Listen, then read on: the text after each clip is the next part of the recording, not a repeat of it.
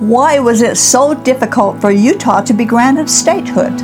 We'll talk about that next on Polygamy. What Love Is This?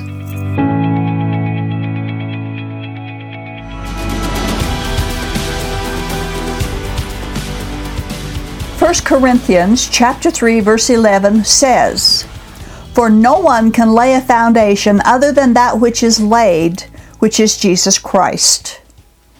Now, we are going to talk about that foundation as we have in the past. We got some more information about it this time.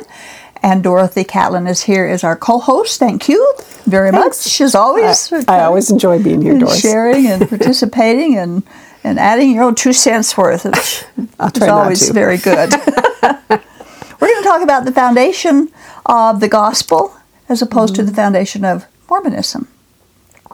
The foundation of the gospel, obviously, was laid thousands of years ago, and that foundation is nothing more and nothing less than Jesus Christ himself. But then Joseph Smith came along and laid a different foundation, claiming the first one had been lost because of apostasy.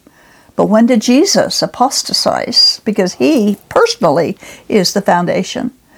Better yet, can he apostatize or change his purpose or allow the original foundation to be destroyed?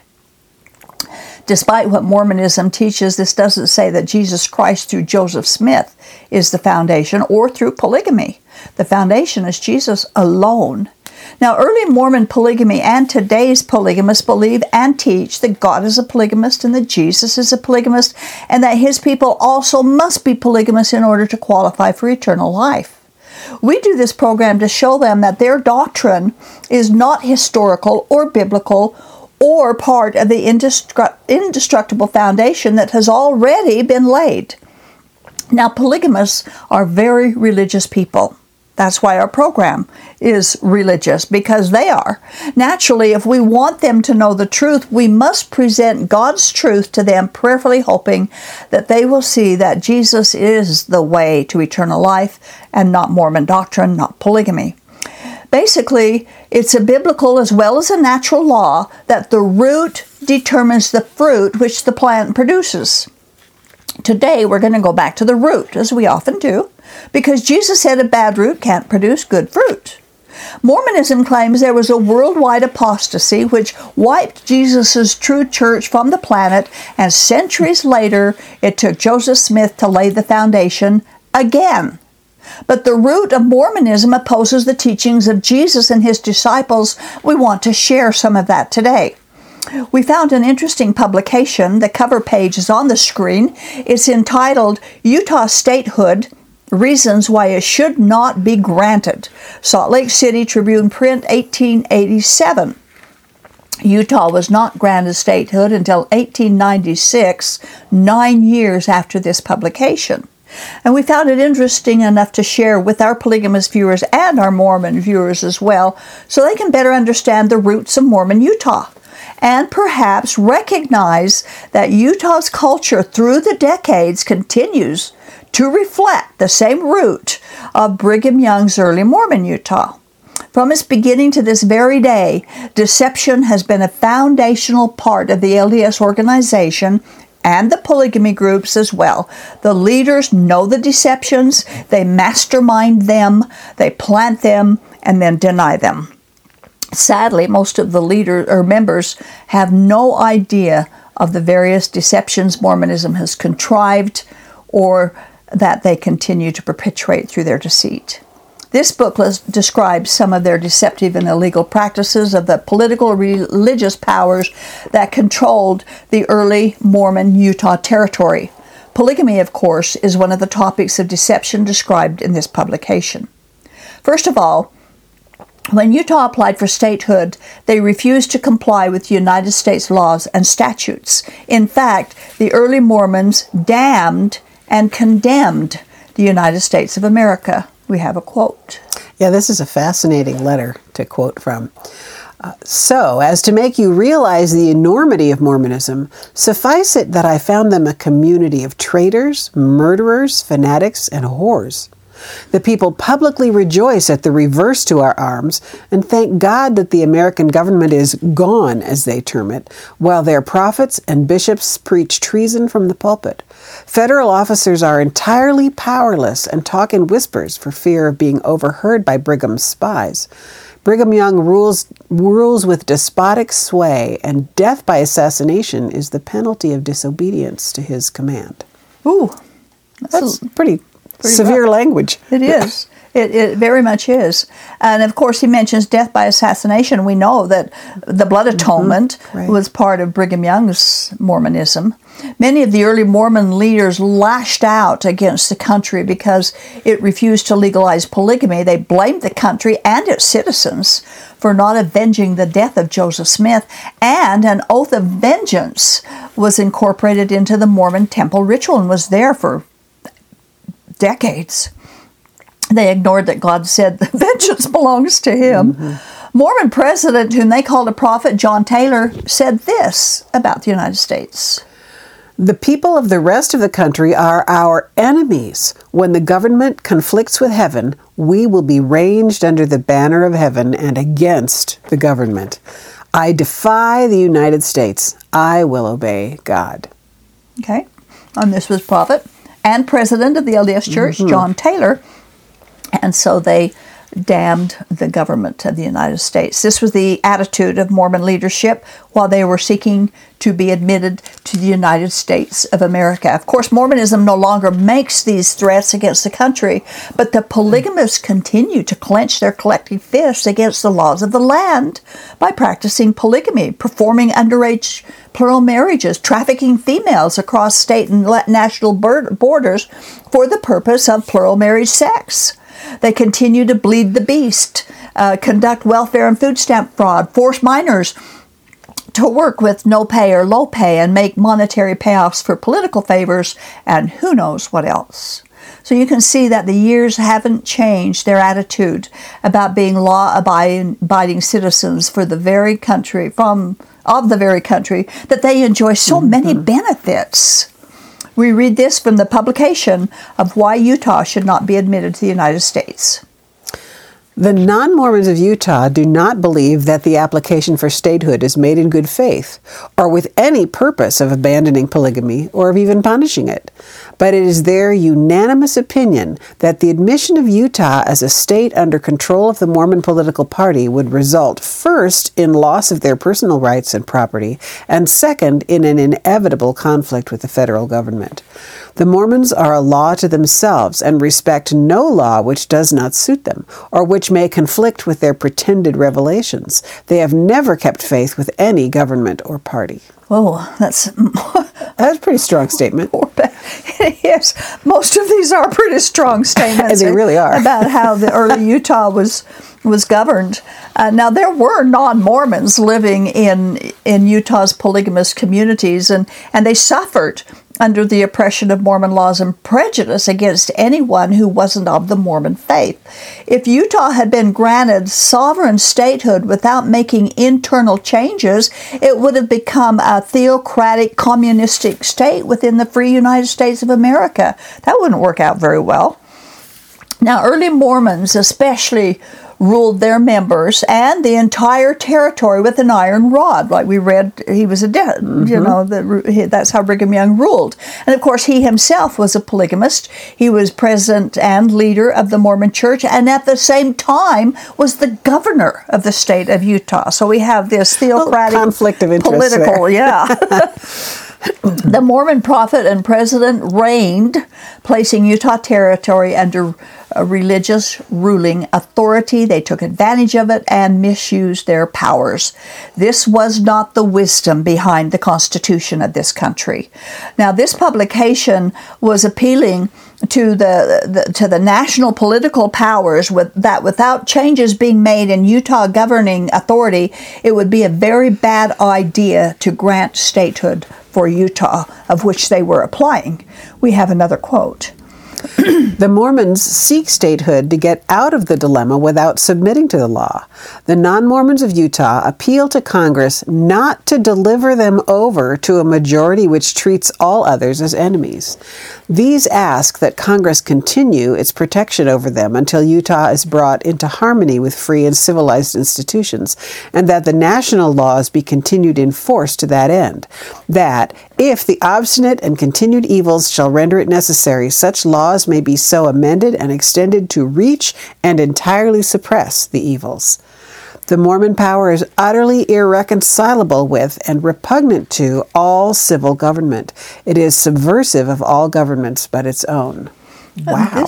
This is a pretty strong statement from people who live here during the time that's under discussion. You know, it was that way until, I would say, the early 60s.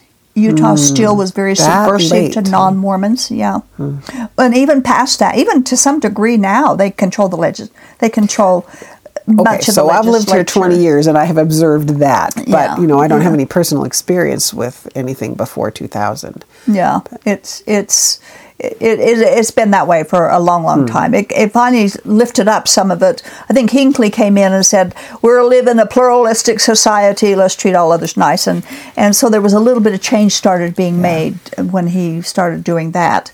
But even in those early days, it was worse than it ever was in these days. The non-Mormon people saw the Mormon stronghold as utterly irreconcilable and repugnant to the civil government. They charged it with being subversive in its organization and characterized by schemers who commanded a large, ignorant mass of people who obeyed without question, saying that these are not the elements of which a free state can be created. Utah had to make some real changes before statehood would be granted. Politically, the Mormons had formed what they called the People's Party. Interesting name. They put together a constitution. The Mormon people did put together a constitution and, of course, unanimously ratified it. But the non-Mormons did not vote on the ratification. During those days, and even now to some extent, the Mormons referred to themselves as Israel and referred to everyone else as Gentiles. That alone is questionable. John R. Winder was chairman of the People's Territorial Central Committee. He was a staunch Mormon. He sent out invitations to people to nominate delegates who would attend mass meetings to vote at the Constitutional Convention for Utah. They invited all classes of people and requested the cooperation of other political parties. This was a definite pro-Mormon Constitutional Convention, and everyone knew it. We want to share some of the responses from those to whom non-Mormons whom this invitation was sent. Now, so far as I know, there's not a single non-Mormon of any shade of political faith in Utah who's willing to cooperate in the proposed measure, or would not regard its consummation as not only destructive to their individual rights and interests, but suicidal to the peace and prosperity of the territory. That's because everything was pro-Mormon, pro-polygamy. They stacked the juries. They stacked the law-abiding offices, so everything was pro-Mormon. And that's why they made that remark. He wrote that Utah was under the control of the religious Mormon party, which is invested with these delegated powers, yet for a quarter of a century stood against national laws, and at that time continued to resist the laws of the land. He also wrote this in response. The assumption of political power under ecclesiastical organization has been the chief cause of the troubles in which your party has been involved. So who's the you in view, the chief troubles in which your party has been involved? The People's Party, the Mormon party, that had been formed by Mormons, for Mormons, and that was that's what it was called then. I think now it's called, no, it's not called anything now. Of course, they were concerned about the central control that the Mormon Church had over the people and over the entire territory. And over the appearance of political control, which really is religious control. The religious control, okay. Exactly. Just making sure I understand what I'm reading. Yeah. It's quite an involved publication. We're just pulling some of the quotes out of it, but it's a very interesting one to read. And the control that the Mormons had was over people, over businesses, over stacked juries, like we mentioned, the perverted law, judicial government, and of course, they refused to give up polygamy. Presently, the complaint of today's LDS and polygamists is that when they first started living polygamy in those early days, it was legal, but laws were then or subsequently passed against their religion because of plural marriage, and they cried foul over that. But that isn't true. Yes, the federal government passed laws against polygamy. Even the United States Supreme Court affirmed that laws against polygamy was not unconstitutional, but every location the Mormons lived, the local and state laws had already prohibited polygamy. When they came to Utah, it was a Mexican territory, and polygamy was against the law in Mexico. They colonized in Canada, and polygamy was against the law there too. All this despite the fact that Mormons' initial creed stated they would obey the laws of the land in which they lived. We quote. Article of Faith number 12. We believe in being subject to kings, presidents, rulers, and magistrates, in obeying, honoring, and sustaining the law. Okay, and those articles of faith was made up long. It's either this or that. It's either true or it isn't. That's right. Exactly right. Now, I think it's interesting to point out at this point that Old English law held the death penalty for polygamists. And for a time, the law was brought forward from the Old English law, because a lot of our laws were based on some of the Old English law, which a lot of it was based on the Bible too, by the way. But it was brought forward into the state of Virginia, and their state law was execution for polygamists. Of course, no one was, that I know of, executed in Virginia for polygamy. Later, it was amended only to imprisonment rather than death for the crime of polygamy. Now, we quote from the Virginia Law Register, page 907.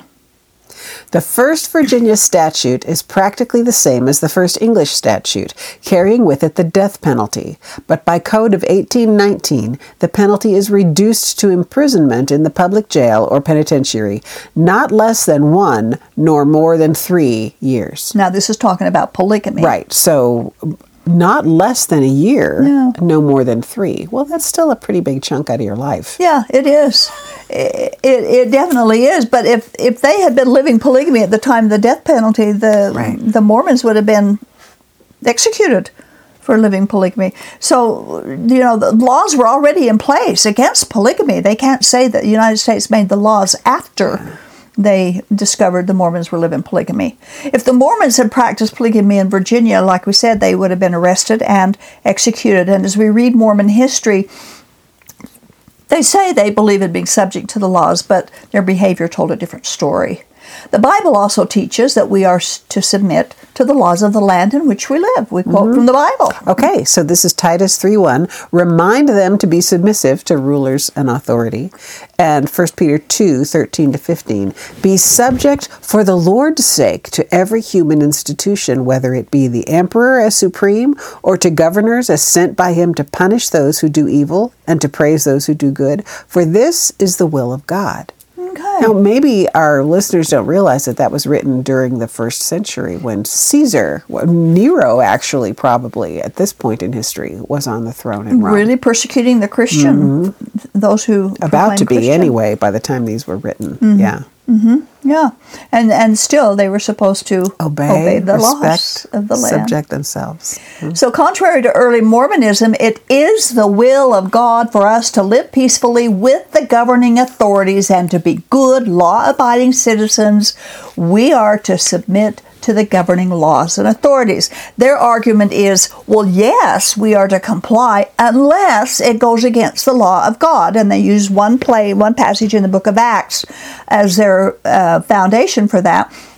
But the only instance in the New Testament where the disciples refused to obey religious authority was when they were told not to speak about Jesus. Other than that, there's no place where it was okay for them to be lawbreakers. Certainly, you'll never find in the scriptures that polygamy is an exception. It was because of their stubborn, law-breaking theological dogma that Congress and the people were against Utah statehood. Of course, the polygamists maintain that God was giving progressive revelations to the Mormon people, a belief that is not only unbiblical, but most non-Mormons didn't believe it either. In a progressive creed like that of your party, which claims cumulative new revelations from time to time, there may be room and occasion for abrogating constitutional provisions. Constitutional guarantees have no force with a majority who consider them null as opposed to a higher law or divine revelation. And that was their attitude. God said we do this, we'll do it. So we can just ignore what the laws. Constitution says. Right, exactly. And that's why they didn't want to grant Utah statehood.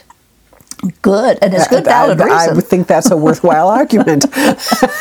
And that's, like we say, exactly how the Mormons then and the present-day polygamists' attitude. Polygamy is a higher law. They are to obey that law and other supposed revelations, and in doing so are free from obeying the laws of the land. Their excuses for not being good citizens is God. Now, he takes the blame for a lot of disobedience, including polygamy. But how can polygamy be a higher law? When God instituted monogamy and Jesus himself affirmed monogamy, and 1 Corinthians 7:2 commands monogamy. Also, we read in the Bible that there are only two higher laws: love God and love each other. Jesus never said polygamy was a law higher than loving God. And it's interesting, this passage we're going to read actually is Jesus' response to the question, which is the highest law? Exactly. Which is the greatest? What's the most important? That's right. So this answer is found in Matthew 22:37-39. And he said to him, "You shall love the Lord your God with all your heart and with all your soul and with all your mind. This is the great and first commandment. And a second is like it. You shall love your neighbor as yourself." Yeah, and no mention of polygamy. No polygamy. And how can polygamy supplant them? Well, it's not even marriage there. It's all about us and God. Exactly, our relationship with the Lord and with each other. So we've asked these questions in the past, but so far we haven't had a single valid answer from a polygamist. Here's another quote from the book, Why Should Utah Not Be Granted Statehood? And it centers directly on polygamy.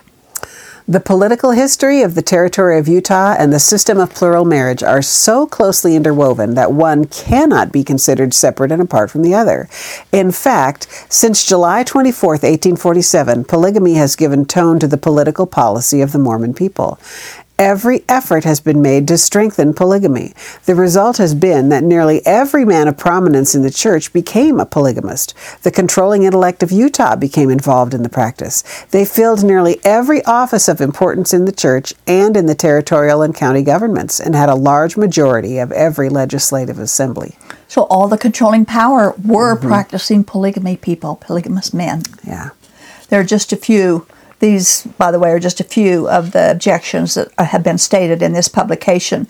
It consistently presents numerous problems with the Mormon population, its leadership and membership, and its stranglehold on the Utah territory. They complain that the religion wanted their religious freedom, but they didn't want the responsibility of being honest, upright, law-abiding citizens, that they were a law unto themselves, which Brigham Young himself had pronounced that they were when he said this: I live above the law, and so do this people. There you go. That's it. How do you? That covers all that pretty much says it, doesn't it? It does. There is no law. And this was the pioneer Mormon attitude. Brigham Young's autocratic leadership resulted in many of the problems that are outlined in this book. And we have another quote from Brigham Young affirms this attitude. We shall pull the wool over the eyes of the American people and make them swallow Mormonism, polygamy, and all. Okay, that's another. That's terrifying. It is. It was terrifying under his rule. I've read some personal accounts and some biographies of under Brigham Young's rule, and it was pretty terrifying if you got under his bad side. Excuse me. The early Mormons resisted every effort, the courts of law, the Supreme Court, imprisonment, soldiers, federally appointed agents, and numerous appeals from the United States government to stop polygamy. They were warned that they would not be allowed in the United States of America unless they gave it up and renounced it. And history shows they claimed to give it up in 1890, but it was just a smokescreen, and they continued with their polygamy. Here's another quote to illustrate their stubborn attitude and deceitful behavior. Excuse me, Doris. Are you okay? Something is tickling me. Uh-oh. I think I can read this. Okay. Therefore, we, in announcing our position, do so under the supposition that all objection to the admission of Utah as a state because of the attitude of those hitherto wielding her political power on the subject of polygamy, long sentence, every objection will be met by a real or seeming abandonment of this custom for the future. The objections have not been met.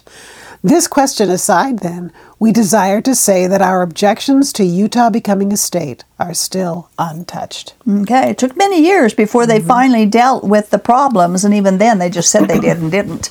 The Mormon religious powers in Utah refused to comply with the requirements necessary to become a sovereign state in the free United States of America.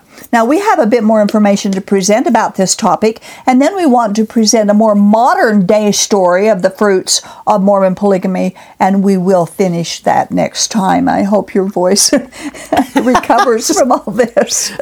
Something tickled me.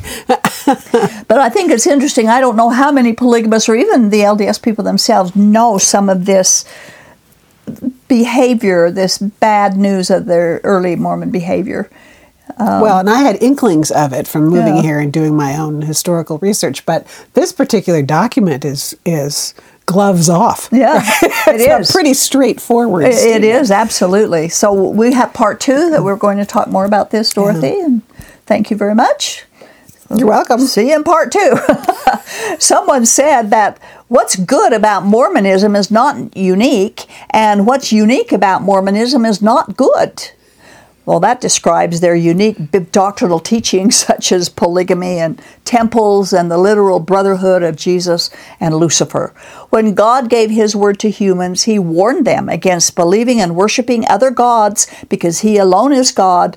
Mormonism ignores that warning. The word Mormon has been defined to mean more good. But it's in the Bible that we learn about true goodness and righteousness. Jesus said no one is good but God alone. So anyone who wants to learn about more good, go to God, go to his word. Don't go to Mormonism because their unique doctrines are not good. Jesus is the only Savior, and he saves by grace because he is rich in mercy, and our God never commanded polygamy. Thank you for watching. This has been the audio podcast of Polygamy, What Love Is This? With host Doris Hanson. Polygamy, What Love Is This? Is produced by a Shield and Refuge ministry. More information on this program, including the video version of it, can be found at whatloveisthis.tv. If you have any questions or need help getting free from Mormon fundamentalism, write us at contact@shieldandrefuge.org or call us at 1-800-877-425-9993.